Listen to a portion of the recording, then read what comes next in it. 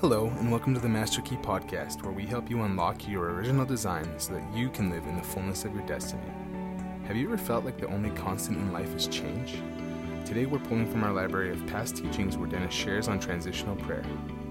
We hope you enjoy part 1 of this timeless teaching. For more information and other resources, please visit us at masterkey.guide. Tonight I want to talk about the very important process of praying through transition. Praying through transition. How many of you know that not only in the church, but in our culture and in the world, we are in the midst of constant change? How many of you know that? Yes. Somebody said in their church they put a sign on the wall, change is the only constant thing around here. Change is the only constant thing around here. Things are constantly changing. From glory to glory, He changes us. If you're not changing in some way, I really question whether you're actually alive. Because the difference between a real plant and a plastic plant is the real plant is continually growing and changing, and the plastic plant stays exactly the same, collecting dust. If you are connected to God, if you are a branch that is abiding in the vine, I promise you there will be constant change. Constant growth, maybe constant pruning, and constant fruit bearing. I believe if we are alive in God, change is a very important part of what's happening. But many people resist change because change is uncomfortable. Change is unpredictable. Change forces us out of what we're familiar with into something new. Now I want you to imagine for a minute. For 9 months, you were in your mother's womb. And that was normal for you. You were safe. You were warm. You were hopefully loved and nurtured when you were in your mother's womb. And you were growing. But you grew to the point where the womb was no longer large enough for you to remain inside. And so a transition had to happen. You had to be transitioned from life inside the womb to life outside the womb. Was that an easy process? No. Was that a painless process? No. Did that cost your mother something? Yes, it did. And that's how change is for us. See, we want life painless. We want life, through a drive-through window right now. But we don't want to pay the price of real transition. For that baby to transition from life in the womb to life outside the womb, there was some travail. There were birth pangs. There was even some tearing and some bleeding and maybe even some screaming. Have any of you ever screamed at God when you were in the birth canal and God was trying to do something new in your life? A baby can actually facilitate the birthing process, or a baby can make the birthing process more difficult for the mother. And so can you with God. Now God is continually wanting to take you from one level of glory to another. But if you kick and scream and resist and say, no, it's comfortable for me here in this nice warm place, and this is where I've been all so far of my life, I don't want to go out to some new, cold, noisy place that I'm not familiar with. Well, what would happen if you stayed in the womb? Eventually you would be overcrowded. smothered, and you couldn't live. And God knows that. So change is coming, ready or not. Did you hear that? Change is coming, ready or not. Now you can make it harder for you and for the mother, the church, or you can make it easier if you will cooperate with God in His processes. Amen.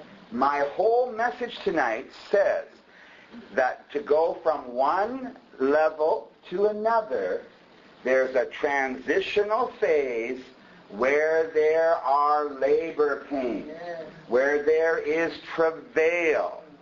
There must be transitional prayer to take us from one place to another. The woman at the well met Jesus one day, and she really wanted to go forward into her future. But there was something hindering her. What was it? What was hindering this woman? Sin related to what? Her past. She couldn't go forward into her future because there was a whole lot of unfinished business from her past. She had 5 husbands, and the man she was living with now was not her husband. She was looking for love in all the wrong places. In fact, my guess is, I've been around the block enough to know that this woman was looking for a father's love that she never got from her own dad, and she was looking for it in the arms of many men who were not her father.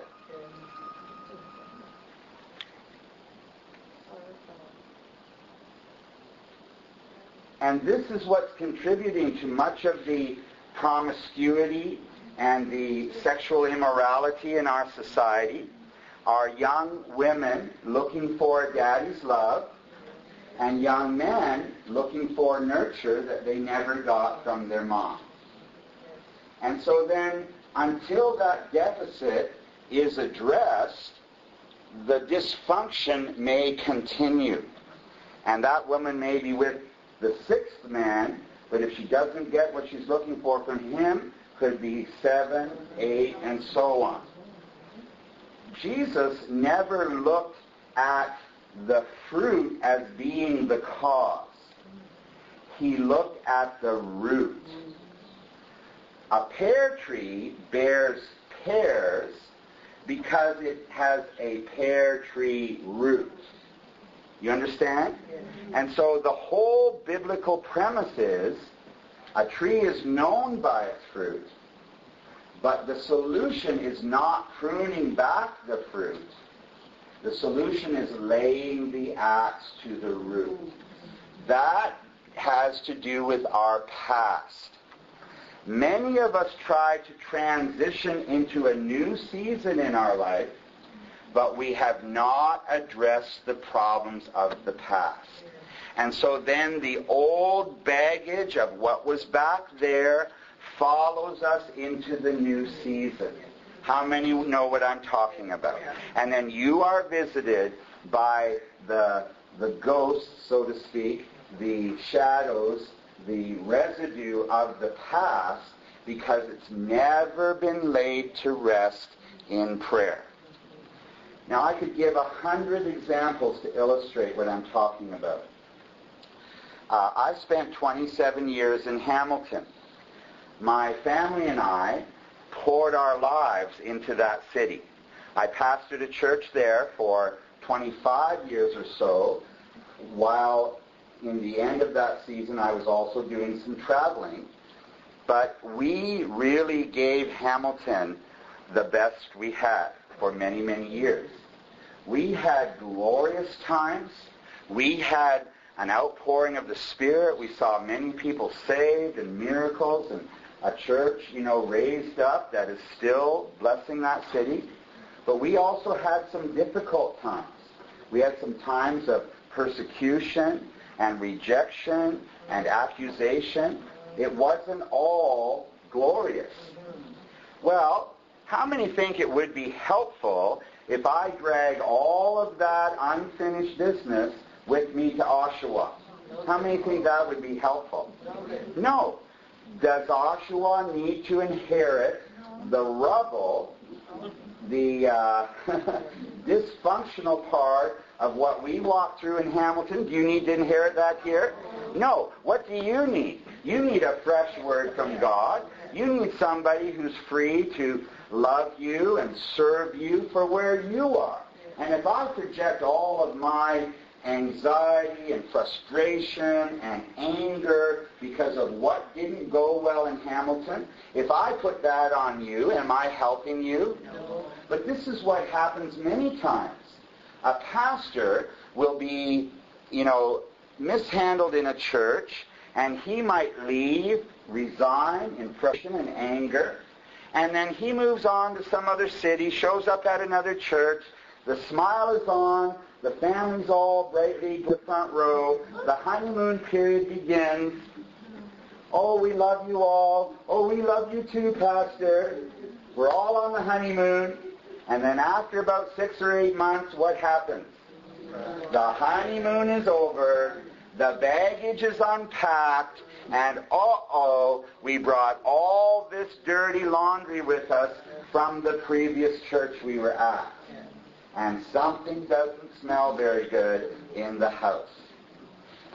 We must deal with the past before we can embrace the future. Amen. Do you understand that? Yes. Sufficient unto the day is the evil thereof. God doesn't mean for anything bad that happened to you today to follow you into tomorrow. The Bible says, morning by morning, new mercies we see. Every day is a new beginning with God. But if you let the sun go down on your anger from yesterday, and that bleeds over into today, now you're breaking the kingdom principle that says, sufficient unto the day is the evil thereof. You don't have grace today to carry yesterday's problem, do you? You don't have grace today to carry that person's offense against you yesterday. When were you supposed to forgive that person? Yesterday. How much grace do you have for today? Just enough for today. Do you have grace today to worry about tomorrow? No, you don't. Tomorrow will take care of itself. You have enough grace for today. Morning by morning, new mercies, or we could say grace, every day, as your days are, so shall your strength be. Amen. So you don't have the grace to drag yesterday's garbage into today, and you don't have grace to borrow from tomorrow's problems and start worrying about them today. You only have grace to deal with today's problems today, and so do I. But I have enough grace for today's problems. Now, the woman at the well was carrying years of problems, and the other women at the well would have reminded her daily of her past. That's why she came at noon in the heat of the day when none of the other women would have been there. She couldn't bear the reproach because she didn't pray that stuff through. So Jesus addressed the most important thing in her life, which was the unfinished business of the past. Now, let's just talk for a moment about divorce. I have no condemnation for anyone who fails in life. I have certainly failed more than my share in life, and God has forgiven me. So this is not about condemnation. But let's say you were married previously, and things didn't go well. And the enemy got in there, and your marriage fell apart. And so you got divorced. You tried to pick up the pieces of your life. You tried to go forward. You tried to be there for your children. And you tried to hope for some kind of future. Well, if you have not prayed through the issues of that first marriage, are you free to transition into a second marriage, or will those problems from the past come and visit you in the new season? Yes. They absolutely will. And part of that is soul ties. Part of that is judgments. Part of that is accusations. Part of that is defilement. Part of that is maybe curses that have been spoken over you by your ex-spouse or even by yourself.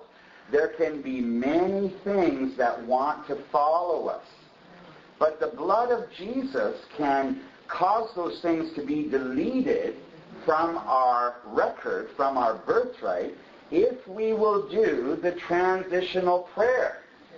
So when a couple comes to me for marriage counseling, which doesn't happen very often because that's not what I'm doing right now, I always address the issue of their past, whether they've been married or not, because a lot of people have been sexually active with others or even each other before marriage. And when they are, the enemy gets a legal grip on their lives, and if they will not come clean and address that, then the immorality comes into the covenant relationship, and they could have more problems. Right? And so, because we want to walk in the light, as He is in the light, we need to bring many of the issues of our past into the light, especially with our spouses, so that there's no area of darkness where the enemy can work. Do you know that God has given the devil a certain sphere to function in? And it's called the kingdom of darkness. Anything that we keep in the dark, that we don't bring into the light, is on the devil's turf. And Jesus said, the evil one comes, but he finds nothing in me he can hook into. But many of us have areas of our past that we have not dealt with. And again, I'm using the illustration of a broken marriage. And so then we walk down the aisle, we say I do to someone new, and after again the honeymoon period is over, some of the same old manifest in the second marriage, and now, oh wretched man that I am, who's going to deliver me? Do you understand what I'm saying? I say this everywhere I go, and if you've been around me very long, you've heard me say this. Sin does not evaporate. Let's say that together. Sin does not evaporate. What is the only thing powerful enough to remove sin from our lives? The blood of Jesus. What is the only way we get the blood of Jesus applied to our sin? Confession and repentance, right? And so if we will do those things, He is faithful and just to forgive us and to cleanse us. Then it's just as if I've never sinned. And so Katie will tell you this. When she walked down the aisle on our wedding day, she was the woman I waited for all my life. I mean, I waited 10 years between the time God promised me a wife and when Katie actually walked down that aisle. When she walked down that aisle, in my eyes and for me, she was a spotless virgin. She was wearing a white dress. And in the spirit realm, she was clean. Absolutely. If any man or woman be in Christ, he or she is a new creation. Old things are, everything has become new. Now you guys know Katie's history. She was sexually abused by her father every day for 6 years, from the time she was 12 until she was 18. And then she went into a series of abusive relationships with men. Alcoholics who would abuse her, take advantage of her, because she had little or no self-worth because of the dysfunction she grew up in. Now, Katie and I entered into a marriage. Do you think that she would be able to transition from a dysfunctional past like that to being a minister's wife and a minister herself if there were not transitional prayer? She absolutely would not be able to do that. And I want to tell you that many, many hours were spent praying for her, praying for her father, praying for her mother, praying for her family's salvation. And her parents are saved, and the family has been healed, and Katie has been healed. And you wouldn't know it, but there was a day when Katie was a radical feminist. You wouldn't know it, but there was a day when Katie hated men. You wouldn't know it, but there was a day when Katie almost died being an anorexic and having to be hospitalized and on intravenous because she weighed 86 pounds. There was a day when she vowed she would never be married. She would never bring children into this world. She would never, ever submit to a man. There was a day when Katie wore all masculine-looking clothes to give men the message, stay away from me, I'm not interested. You wouldn't know that about Katie, would you? No. Because she's a new creation now. And she is a loving wife, and she's the most nurturing mother I think I've ever met. And her vow never to have children. In fact, when she was anorexic, she had abused her body to the point where the doctor said she could never have children. So each one of our 4 children is a miracle from God. But that was all healed and restored through transitional prayer. And what you might not know is how many hours were spent, her and I, praying through those strongholds of the past, walking her through the forgiveness of those men that abused her and took her money and were alcoholic and, violated her in so many ways. You wouldn't know all that because the Lord has done such a healing. Hasn't He done a good job? Yes, amen. How many of you think Katie is and has been restored to the image that God meant her to walk in? Yes. And you know what? When she walked down that aisle, that is the only way I could see her, as a chaste virgin. And God gave me a virgin. Right? You following me? And that's what I choose to look at.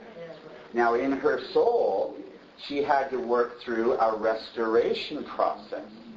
But in her spirit man, she was completely new. And so during the hard times, what did I do? I looked at her spirit man. Lord, you've given me a good and perfect gift. He that findeth a wife findeth a good thing and obtains favor from the Lord. Lord, you've given me a nurturing mother. When Katie first gave birth to Becky, she didn't know which end the diaper went on. But she's become the most nurturing mother. And what the enemy stole from her, God is able to restore, right? And so I am shouting from the housetops, I of all men feel most blessed. Because I see a miracle of transformation that happened in her. And prayer was what made the transition. You see why I'm so sold on prayer? So much so that not even the scars of the enemy are really noticeable. In fact, from our scars, from our wounds, from our stripes, the anointing for healing flows. And now Katie's in Alberta right now. She's going to be ministering in a number of places, and I know this.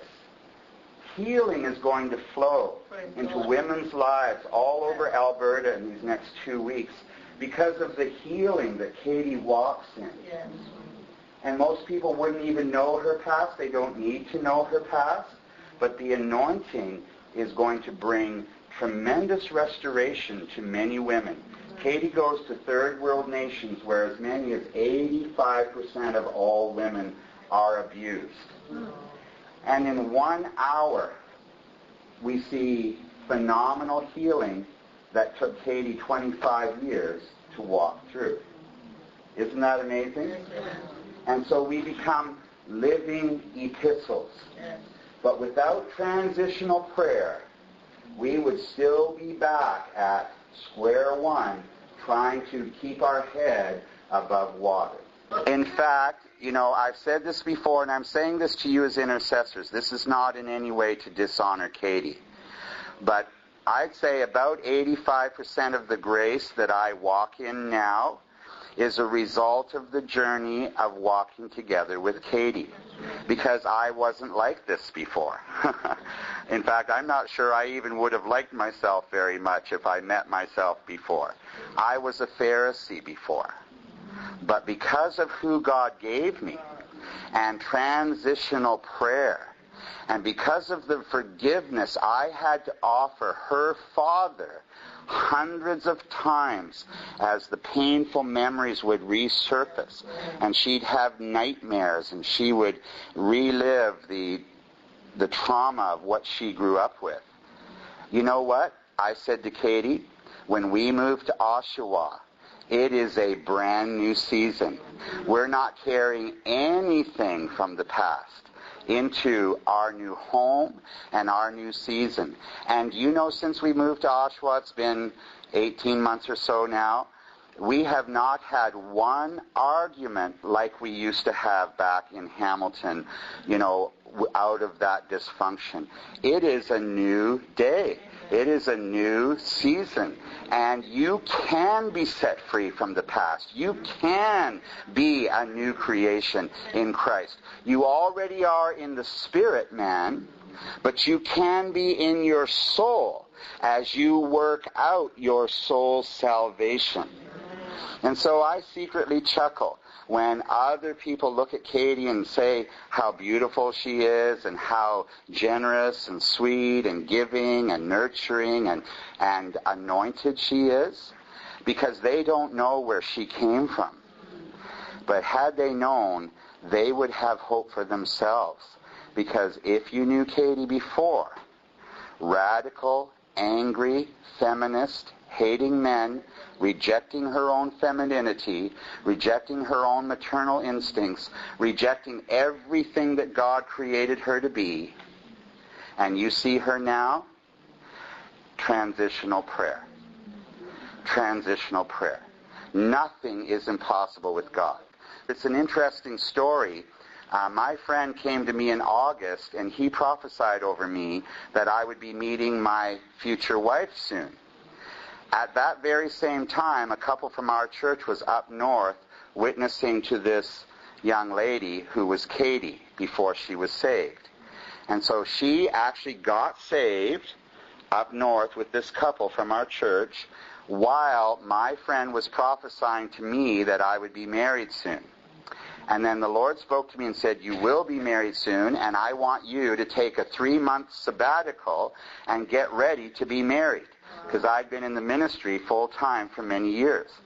And so I told the elders of our church, I'm taking a 3-month sabbatical, and I'm going away to prepare to get married. So I left on my sabbatical, and this couple, as I'm leaving, brought Katie into the church. She never met me, I never met her. But for the whole 3 months I was gone, she was in our church getting discipled as a new baby Christian. And so then on the first night I came back, which was December 7th, a Thursday night home group, I met Katie. And the instant I looked into her eyes, I knew she would be my wife. But I didn't want to rush into anything, so I didn't ask her right then. I waited till the next night. And I found out where she worked, and I happened to be there when she got off work. And I again handled it very diplomatically, and I said, God has a call on my life, and I need a very special lady to walk with me, and I think you're that lady. Would you marry me? And the Holy Spirit told her to say yes. So she said yes. And now we're engaged. 24 hours later. Man, I saved so much on expensive dinners and flowers. I highly recommend it. And on the way, leaving her that night, I said, oh, by the way, since we're engaged, what was your last name? And could I have your phone number so we could actually go out sometime?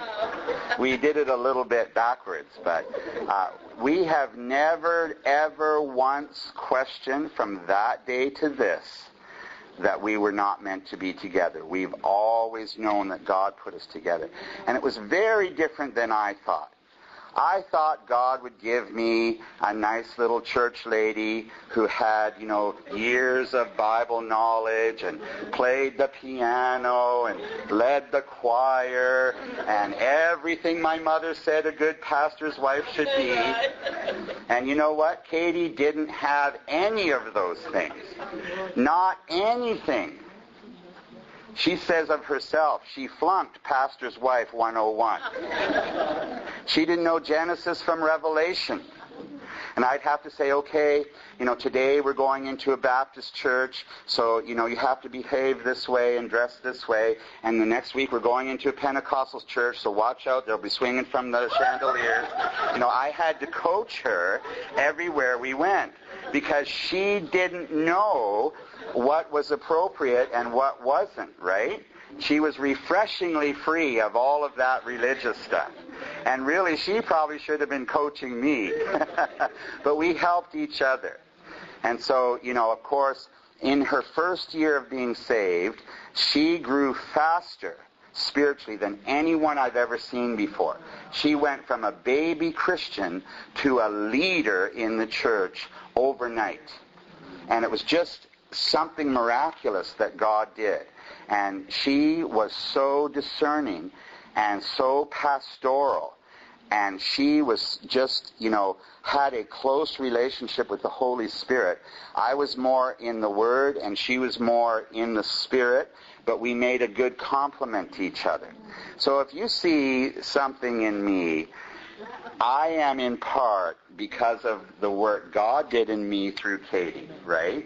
And she in part is a reflection of the work God did in her through me. And isn't that the way marriage should be? All marriage is a reflected glory. The woman is the glory of the man. And when I see Katie walking down the aisle on a Sunday morning and I'm at the keyboard, I fall in love with her all over again. And she brings glory to me.